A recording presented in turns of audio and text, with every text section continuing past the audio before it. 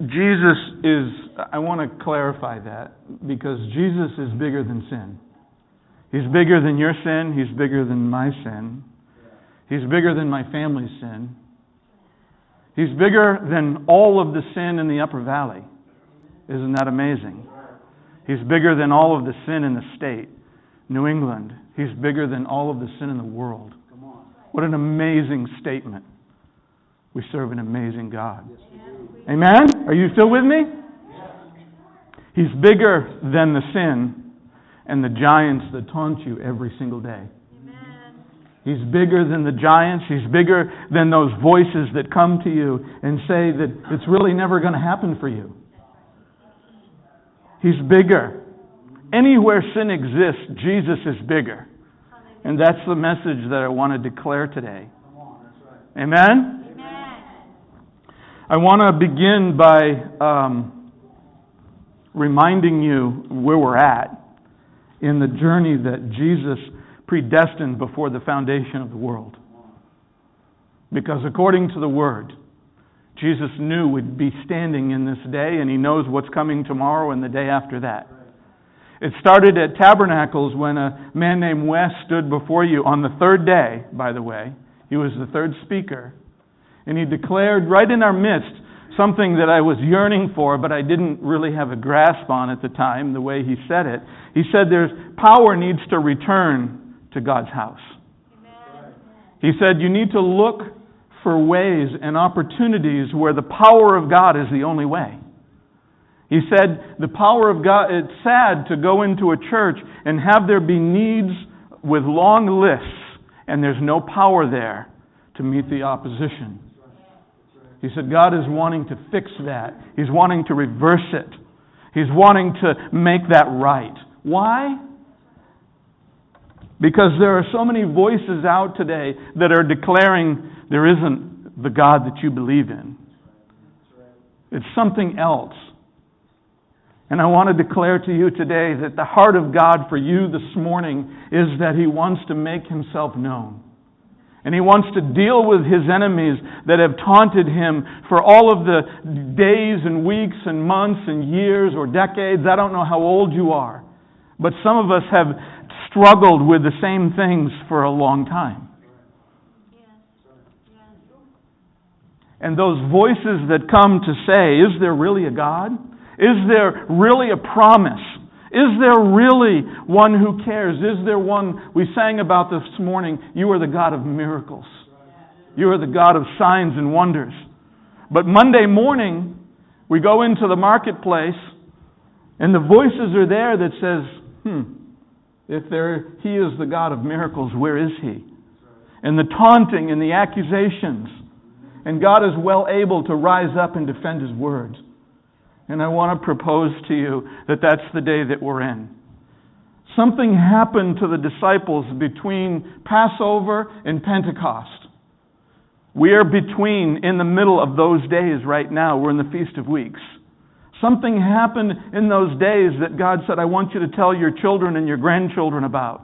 I want you to tell this story. I want you to remember it. I want it to be a part of you because I'm orchestrating your life.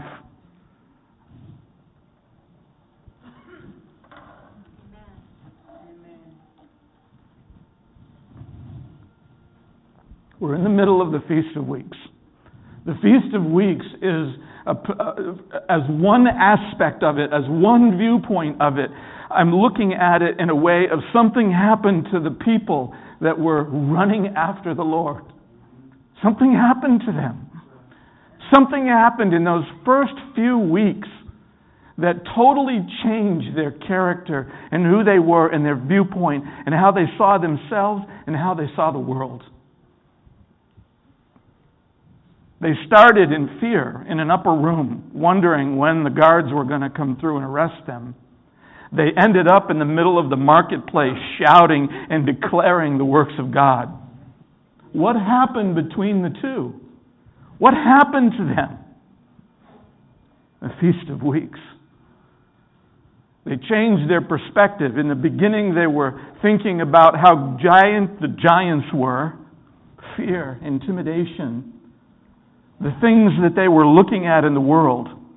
And they transitioned their thoughts and their focus from that to this man that just came walking through this wall. This man that appeared on the shore and had breakfast all ready for them and said, "Who do you say I am?"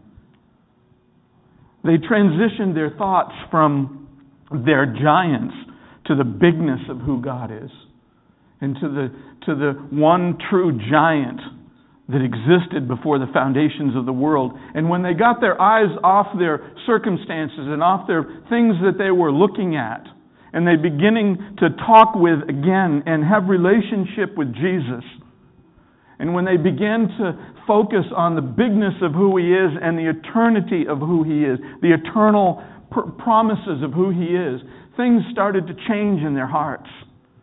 Things started to be put in the focus of God.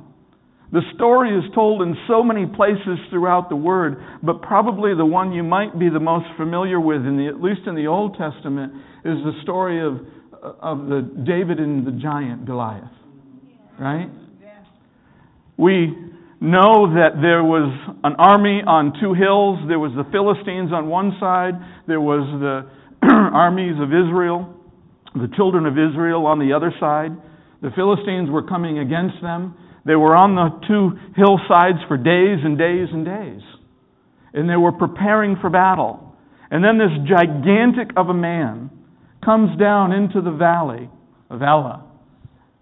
And he declares and he shouts, and this man was huge. The Word tells us that he was between 9 and 10 feet tall. Calls him a champion of Gath. Yeah. Right? Which means that he had been in lots of struggles and lots of wars and lots of fights. And he prevailed through them all. And he was undefeated. And he was taunting the God of Israel and the children of Israel, saying, "You might as well give up now. Let's do this little test. You pick a man amongst your multitudes, and you have him come and fight me. And the one who wins, that's the side that wins. And the other side will serve them as slaves." So there was a king there. There was the armies there. There was the head of the leaders there. There was the children of Israel there. There were men and women. Some were trained, some were not. Right? And Goliath, this 10-foot tall giant, who the Word describes, and a armor bearer went before him. Armor bearer, maybe our size, with a shield, helping him, protecting him. And he comes out to the edge of the valley and down into the valley, and he starts declaring who he thinks God is, the God of Israel. He hasn't saved you. He hasn't done anything. He can't save you. We are undefeated. We're the same yesterday and today that we were a week ago, and he's taunting and taunting and taunting. And it said they lost heart. And they didn't know what to do. For 40 days this continued. Every single morning and night, the Word tells us that this adversary was telling and shouting across the desert, shouting across the valley, "Your God can't save you. Send a man." And you can imagine after 40 days of fear and anxiety of what happened. And then as the story goes, we know that David, a young adult in his teens, was anointed king days or weeks before by Samuel. He is sent to the front lines by his father to bring breads and cheeses to his brothers. There was 8 brothers that he had in his family. The 3 older brothers were on the front line, wondering when the battle was going to begin, but they were afraid. They were being tormented by this giant every day. David comes he's a teenager, he's small, the Word calls him ruddy, which means he's good looking, right? He didn't have the battle scars of the older men. And he comes up and he's listening this one morning as Goliath is coming out to the edge of the valley, and he's taunting the children of Israel, the armies of Israel again.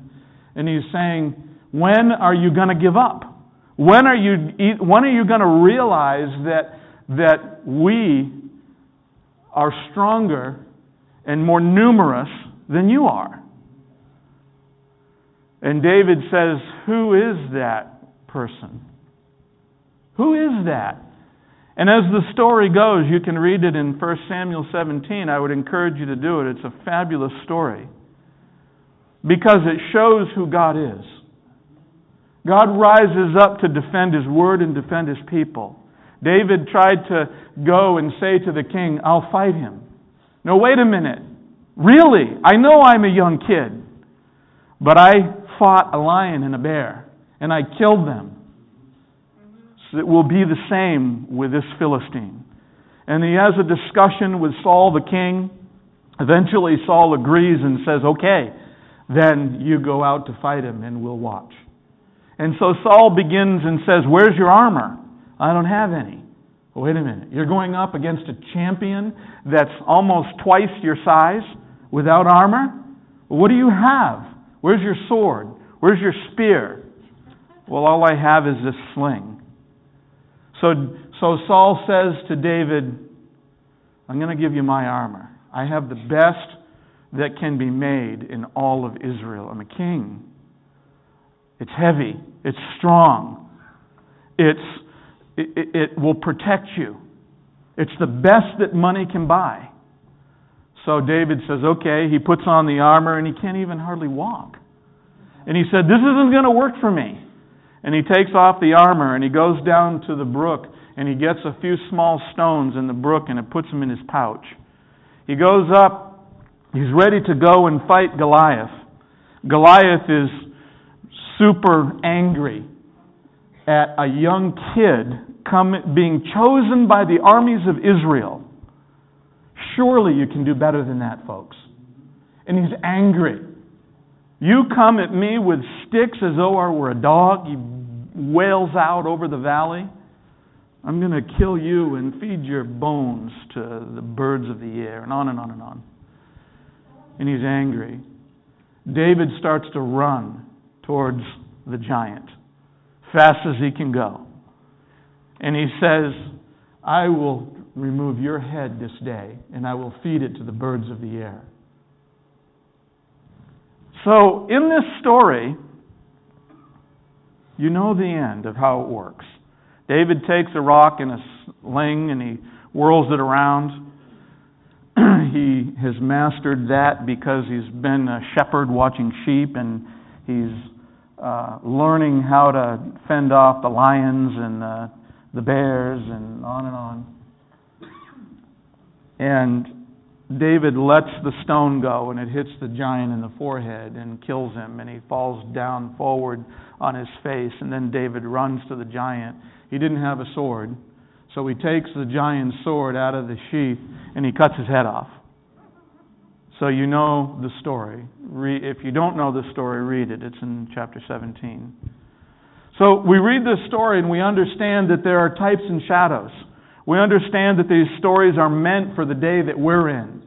We want to apply them in the ways that we're working our lives out in fear and trembling and seeking the Lord.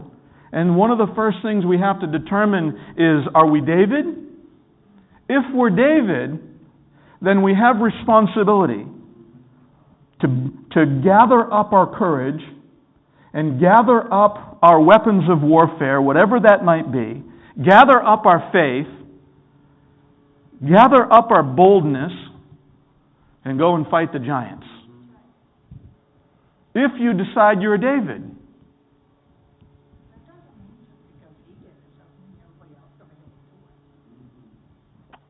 That could be true, but there are places in the Word where God says, this is the scripture you're fulfilling in the time that I'm walking you through.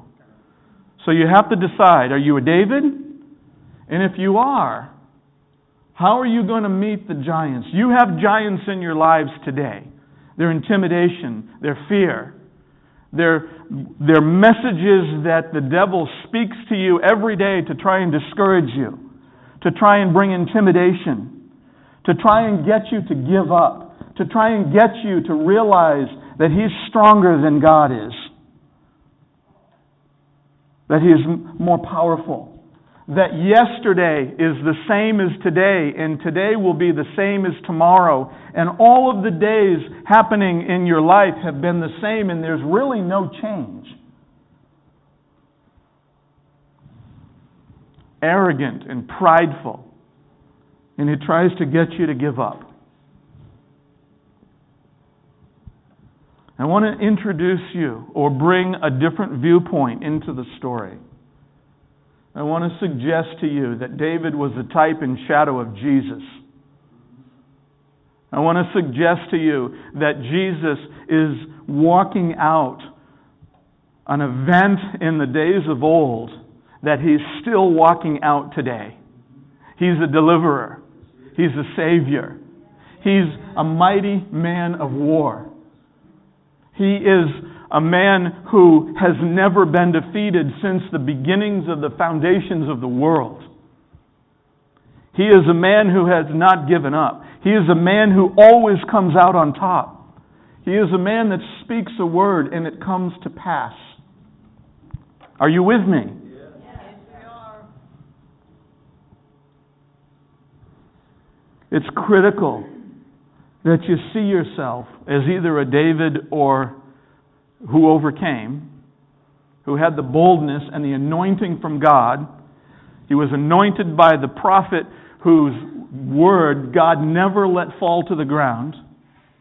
So whether you see yourself as a David or not is not the condemning message. There are times and seasons when you can be a David, and God walks you through that. And God says, this is what I did in David's life, and this is what I'm doing in your life. I want you to understand and see the parallels. But there are times when God doesn't want you to be a David, He wants you to be a Jesus. So I'm not saying you can't identify with David. I'm saying that there are seasons and times in God's heart. And in this case,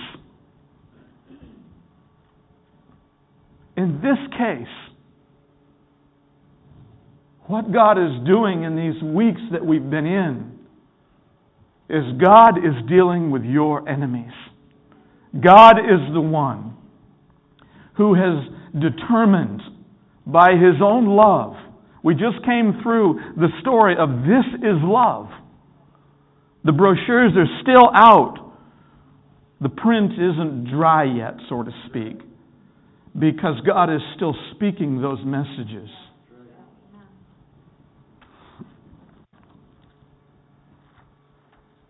You haven't given up, but sometimes you might see no way forward. You see tomorrow is the same as today and the day after that. You're told to be like David, doing the things he did, but think about Jesus. You're called to be like Jesus. David was a forerunner and a type and shadow of Jesus. I've come through life trying to work up courage, trying to be extra brave, trying to be extra faithful, trying to work it up in places where I'm like, when is there going to be change? When is there going to be breakthrough? And so I fast and I pray and I ask the Lord for more faith. I ask for more boldness. I ask Him to deal with my pain, my suffering, the things that afflict my body. Sometimes those things are just putting on more armor of Saul. You can't trust in anything other than Jesus. You can't trust in books or messages or the faith of someone else or the viewpoint of someone else. When it comes down to it, the end of the day, the only thing that makes a difference is who you see Jesus to be in your life. Who is He? Who do you say that He is? Amen? Are you with me? Are you in? All right. I don't have any shiny action plans for you. I don't have any 10-step messages. To be honest with you, I've tried a lot of them on my own. I've said, well, I'm a pastor. I'm an elder. I'm a son of the living God. And I've quoted scriptures. But I've quoted them out of the lines of the page on the text, not for who He is, not the rhema word that's ruling my heart. And there's a difference. You can know about the message, you can know about the word, you can memorize chapters. And if you do it in a way of rote, it won't do you any good. If you do it in the way of relationship under the anointing of the Holy Spirit and the relationship with Jesus, then it has all of the power Jesus said it had. That's right. Think of it like this. There's a person sitting next to you. How well do you know them? If I were to give you a pad of paper with a few hundred pages to it and said, here, fill out everything you know about the person beside you, you could fill up pages and pages and pages of stuff. That's right. It's also possible that you really don't know them. It's also possible that you don't know what they're called to do before the foundations of the world and what is written in the books of heaven that God penned, that God authored about their life. You can know a guy named Donald Trump. He's in the news every single day. You can know what he's struggling with. You can know who's attacking him. You can know him, but you don't know the man. Because probably no one in this room has ever met him to talk to him in a personal and intimate way to know what he thinks about outside of the news media. You can know about Jesus, but unless you know Him. Amen? Are you with me?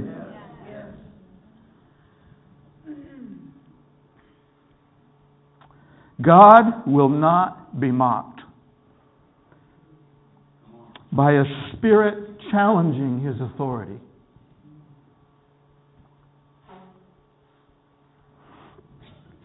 Day after day, week after week. And some of you have had those voices trying to convince you who you are that is not the voice of God. God is rising up in these days and He's dealing with that voice. Because Wes announced at Tabernacles, this year will be a year for you where power comes back into your life. Not because of the words that you read in some book, but because of the relationship and the authority of who Jesus is in your life. He promises in Exodus chapter 23, He says, behold, in other words, pay attention. I'm speaking. Behold, I send an angel before you to keep you in the way and bring you into a place which I have prepared. We have a project right now called the Cornerstone Community Center. It's part of the promise that God has laid out for this valley. It's part of the promise that are going to equip the people of God in this valley to demonstrate who He is and really the passion that He has for people. There are other promises that says, I will be with you always. You're never going to hunger. His name is over disease. It's over hunger. It's over principalities and powers. His name is greater. Amen? Amen? The place which I have prepared. Beware of him and obey his voice and don't provoke him. For he will not pardon your transgressions, for my name is in him. But if you indeed obey his voice and do all that I speak, then I will be an enemy to your enemies and an adversary to your adversaries. Do you realize this is the voice of God speaking a rhema word in the earth today? Obey Him.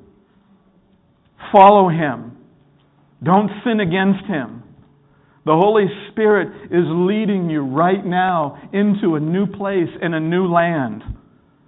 Don't think that it's something else. Don't think that it's too hard. We can do it. because He said we could. I will be an enemy to your enemies and an adversary to your adversary.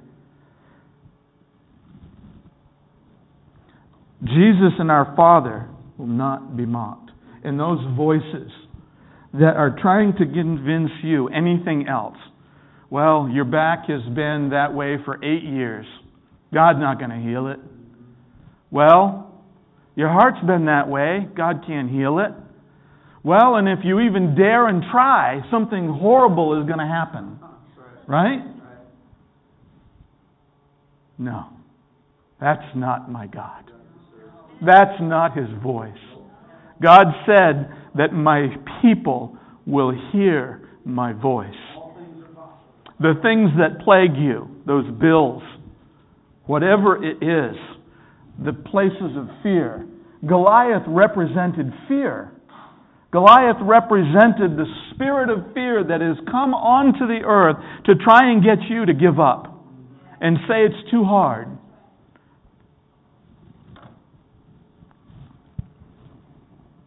He represented rejection. Rejection.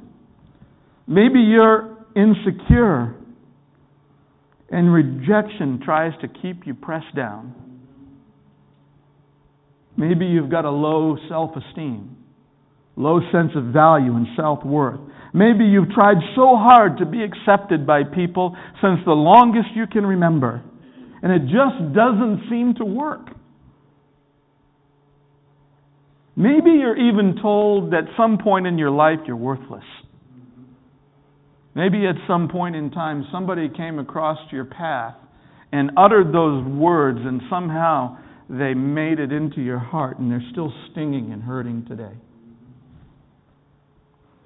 Maybe you were the last one in your class to be picked for whatever game your class was playing because the two team captains stood up there and you really didn't have the athletic part of you and you were always last. Whatever it is, there's a little kid that is in traction.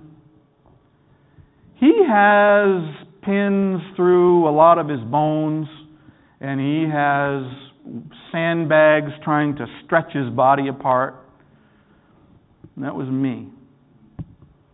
After I got caught up in a corn chopper when I was 9 years old. That was me. That was me just after I lost my leg and had several bones broken. And so the traction that you're looking at is pins through lots of parts of my bones trying to stretch me back out again so that I would heal properly and I could somehow get back into normal things in life. This is the only picture. After my mom snapped the picture, the nurse came in and said, that's illegal. You can't snap pictures because we're too afraid you're going to use it against us. So there aren't any pictures. But I was 9 years old, and the testimony is God knows how to save. God knows how to orchestrate your life. And no matter how bad it sounds, no matter how many ropes there are, no matter how many sandbags there are, no matter how many bars there are, no matter how many doctors come in and try to convince you, do this or do that, and the pain is just raking throughout your body, it doesn't matter. Because God has a way to show Himself strong and to be a deliverer. And my testimony is, even though that looks pretty bad, and I was in that bed for weeks and weeks and weeks, my God delivered me. And my God's delivering you. And my God is with you. And He's not forsaking you. My God has a book written about you in heaven that He's going to fulfill. That accident and 3 others, almost like it, should have killed me. But I had a purpose. I have a destiny. I have a calling to fulfill. That's made from God and authored and penned by His hand. Are you with me? Do you understand? I had to overcome rejection at 9 years old. Did I deal with it once and for all? No. Last Saturday, I was at a very busy airport in the United States trying to get back home. I was on vacation. 500 people waiting to get through the line. And I'm about 2 hours ahead of time, so I have a chance, right? Got a chance. So I'm sitting there waiting, and I did like we all do. You always think about where's the line that's going the fastest or the shortest. So before you actually make a decision, you kind of, scan okay, that's the one. So after about 40 minutes, this little attendant, she wasn't very big. She's all dressed up in her suit, and she said, "Sir, come here. There are these kiosks way up there that I want you to take your bag and I want you to check in, and here, come here, follow me." Well, that's God. Thank you, God. Right? Get all these people, I get to go all the way up there. This attendant's taking me up. So I put in my numbers and I put in, the stuff and this little kiosk thing. You guys have seen them. Prints out your boarding pass and it prints out a baggage claim and so on. So I'm doing that. And she goes, "Oh yeah, your bag will be taken, sir. Just, stand here, you'll get to the counter." Well, after she left, there was a woman there that said, "Sir," with that kind of a loud voice, "Sir, you're cutting in line. I have a plane to catch. You need to go back there." What are you going to do? Are you going to defend yourself? See, in that moment, I felt rejected. I felt hurt. I was having a pretty good day up until that point. My body was hurting and my back was hurting, but I was getting home. And now, all of these people know that I'm a cutter and a thief, and I'm trying to circumvent the process or somehow get by it and cheat all these people out. What was I going to do? Oh, no. The attendant brought me up here. I could defend myself. Instead, I turned around and I went to the back of the line. And I did the same thing. Which line am I going to get in now that's the shortest line? And it was way over on the edge. And I said, well, I'll go on the edge because I don't want to be by these people. They all know I'm a cutter and a liar and all that stuff. I'm going to go over where people don't know me, right? I was trying to work it out. I wanted to be a testimony for Jesus, but I didn't want to stand there and argue. And I didn't want to stand there and defend myself. And I didn't want to stand there and somehow convince this woman she's wrong, right? All right, I'm going to go find another line. Found another line, and that line somehow, after about 5 minutes of standing in it, went 5 times faster than all the other lines.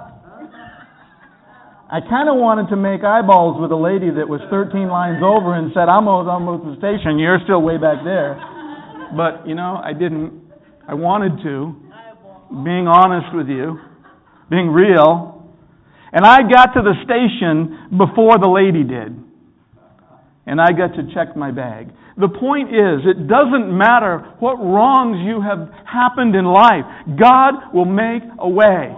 God will turn the circumstances that you're in. He will turn the tables on the adversary, and He will use all things for good. Do you believe that? Is that the Jesus who you see facing your giants? Because when you take your eyes off the giant, you take your eyes off the trial, off the embarrassment, off the shame, and you begin to look at Jesus, your heart has a different perspective. I serve a big God. I serve a God who's able to save me. I serve a God who's able to put this hurting, aching body back together in a way that glorifies His name. So that I can fulfill the message that is written about me in the heavenly realm. You see, God is coming in these days to be your Savior. He's coming in these days to make a way for you. He's coming in these days to turn what has been painful around to the glory of God. Amen? Are you with me? Giants of rejection. Giants of fear. They show up as anxiety, as nervousness, as worry and stress and dread and tension. And it gets into your stomach and causes problems in your life. Fear chews away at our lives and erodes the sense of confidence and well-being. It robs us of sleep and rest, and it blinds us and steals our praise. Why does it steal our praise? Because you make a decision to look at the adversary instead of God. You make a decision to think about the trial you're in and the pain that you're suffering and the wrong that has just happened to you, whether it's that or the woman at the airport or any other thing. You choose to look at the wrong that has been going on instead of the bigness of who God is. When you start looking at God, after a little while you find yourself praising Him and worshiping Him and thanking Him for who He is. And that's called worship. That's called prayer. And now all of a sudden, because your sight is getting bigger and faith is the antidote for fear.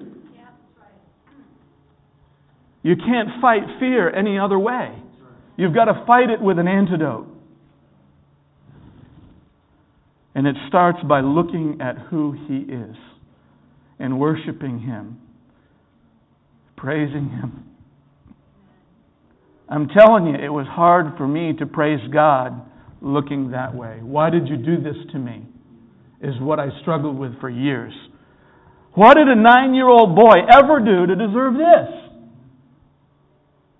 I'm mad. I'm angry. If there is a God, why did you do this to me? And then pretty soon, you keep looking at Him. You keep seeing His goodness. And you don't accuse Him anymore. Instead, you start to worship and thank Him that my life wasn't taken from me. That He restores my soul. That He restores my life. That He gives me hope again. That He gives purpose again. And He starts to build up and be the deliverer that this Word declares Him to be. Amen? Are you with me? As I begin to close, His name is in you, and He does not fail to deliver His people. For every heart that aches for Him, He hears your cry. He will answer with a voice that draws closer, increasing your faith, because He doesn't want you to be tormented by rejection and hurt and pain. He wants to be known as the God of deliverance in a personal and intimate way. Faith is the antidote for unbelief, and He is saying, take your eyes off the taunting giants and look at me. Look at me. See who I am. Watch and see, and I will show you what I will do to get you into the promised land in the days that we're in. Every giant must fall. Every single one. Including anger and addictions. Because it's not the strength of men in the battle with the armor that you wear. It's the spiritual armor that's talked about in Ephesians. It's the work of God. Psalms 139, I am fearfully and wonderfully made in the image of God. He calls me a son, and He says, I'm the apple of His eye. So as I close, Isaiah 55. For as the rain comes down and the snow from heaven, and don't return there, but water the earth and make it bring forth and bud, that it may give seed to the sower and bread to the eater, so shall my word be that goes forth from my mouth. God is speaking. Amen. It shall not return to me void, but it shall accomplish what I please, and it shall prosper in the thing for which I sent it. For you shall go out with joy and be led out with peace. The mountains and the hills shall break forth into singing before you. And all the trees of the field shall clap their hands. Instead of the thorns shall come up the cypress tree, and instead of the brier shall come up the myrtle tree. And it shall be to the Lord for a name, for an everlasting sign that shall not be cut off. Amen? Amen. If this message has met you in some way, I put together a couple of brochures. I titled it, Jesus Fights for You. I want you to understand that Jesus is a warrior, unlike Goliath, because he's motivated out of love and passion. He's motivated out of who you are. And these are just 23 scriptures that I put in place. Maybe if somebody could hand these out. Can you hand those out? Just some scriptures that if you don't know, you're not sure if he's a man of war or not, his word declares that he is. And I've assembled some scriptures for you to dwell on in your heart, to know and understand he is a man of war. And it's according to his word. And he is fulfilling his word in your life and in my life in these days. If you want a little bit more, I've got this book called Goliath Must Fall. God has ministered to me through this book. And I don't put the focus on the book, I put the focus on the message. And I bought about 20 books. So if you want one, come and get one and read it. If you're not going to read it, don't take one, because I only have 20. Right? Maybe if you're here with a family, maybe one per family, or I don't know. Whatever you want. You don't owe me any money. I'm sowing in by the Spirit to the living God in the days that we're in, declaring that he is a mighty man of war, that he is a deliverer all the days of my life, that he orchestrates and dictates my future, not the spirit of fear, not the spirit of oppression, not the spirit that has been trying to get this upper valley and this nation to focus on themselves. That's not it. My God is a deliverer. And my God orchestrates the days of my life every single moment. That's the message of the book. I hope you'll read it. I found encouragement in it. I'm on my second read in less than 2 weeks, because it testifies of who my God is. And I want that to be so much a part of who we are as a people. So when we go forth and cross the promised land into the new place of this Cornerstone community building, I want to possess signs and wonders and miracles through my hand that demonstrate who God is to a community of people who have been hurting and suffering just like I was. Because there's a message to be spoken. He loves you. And he cares about you. And you're experiencing that right now, so your testimony is all the stronger and all the more valid. It's got to come from the heart. Because if it just comes from head knowledge, it doesn't have the power. It doesn't have the authority. It doesn't have the name of Jesus behind it. Amen? Hallelujah. Praise the Lord.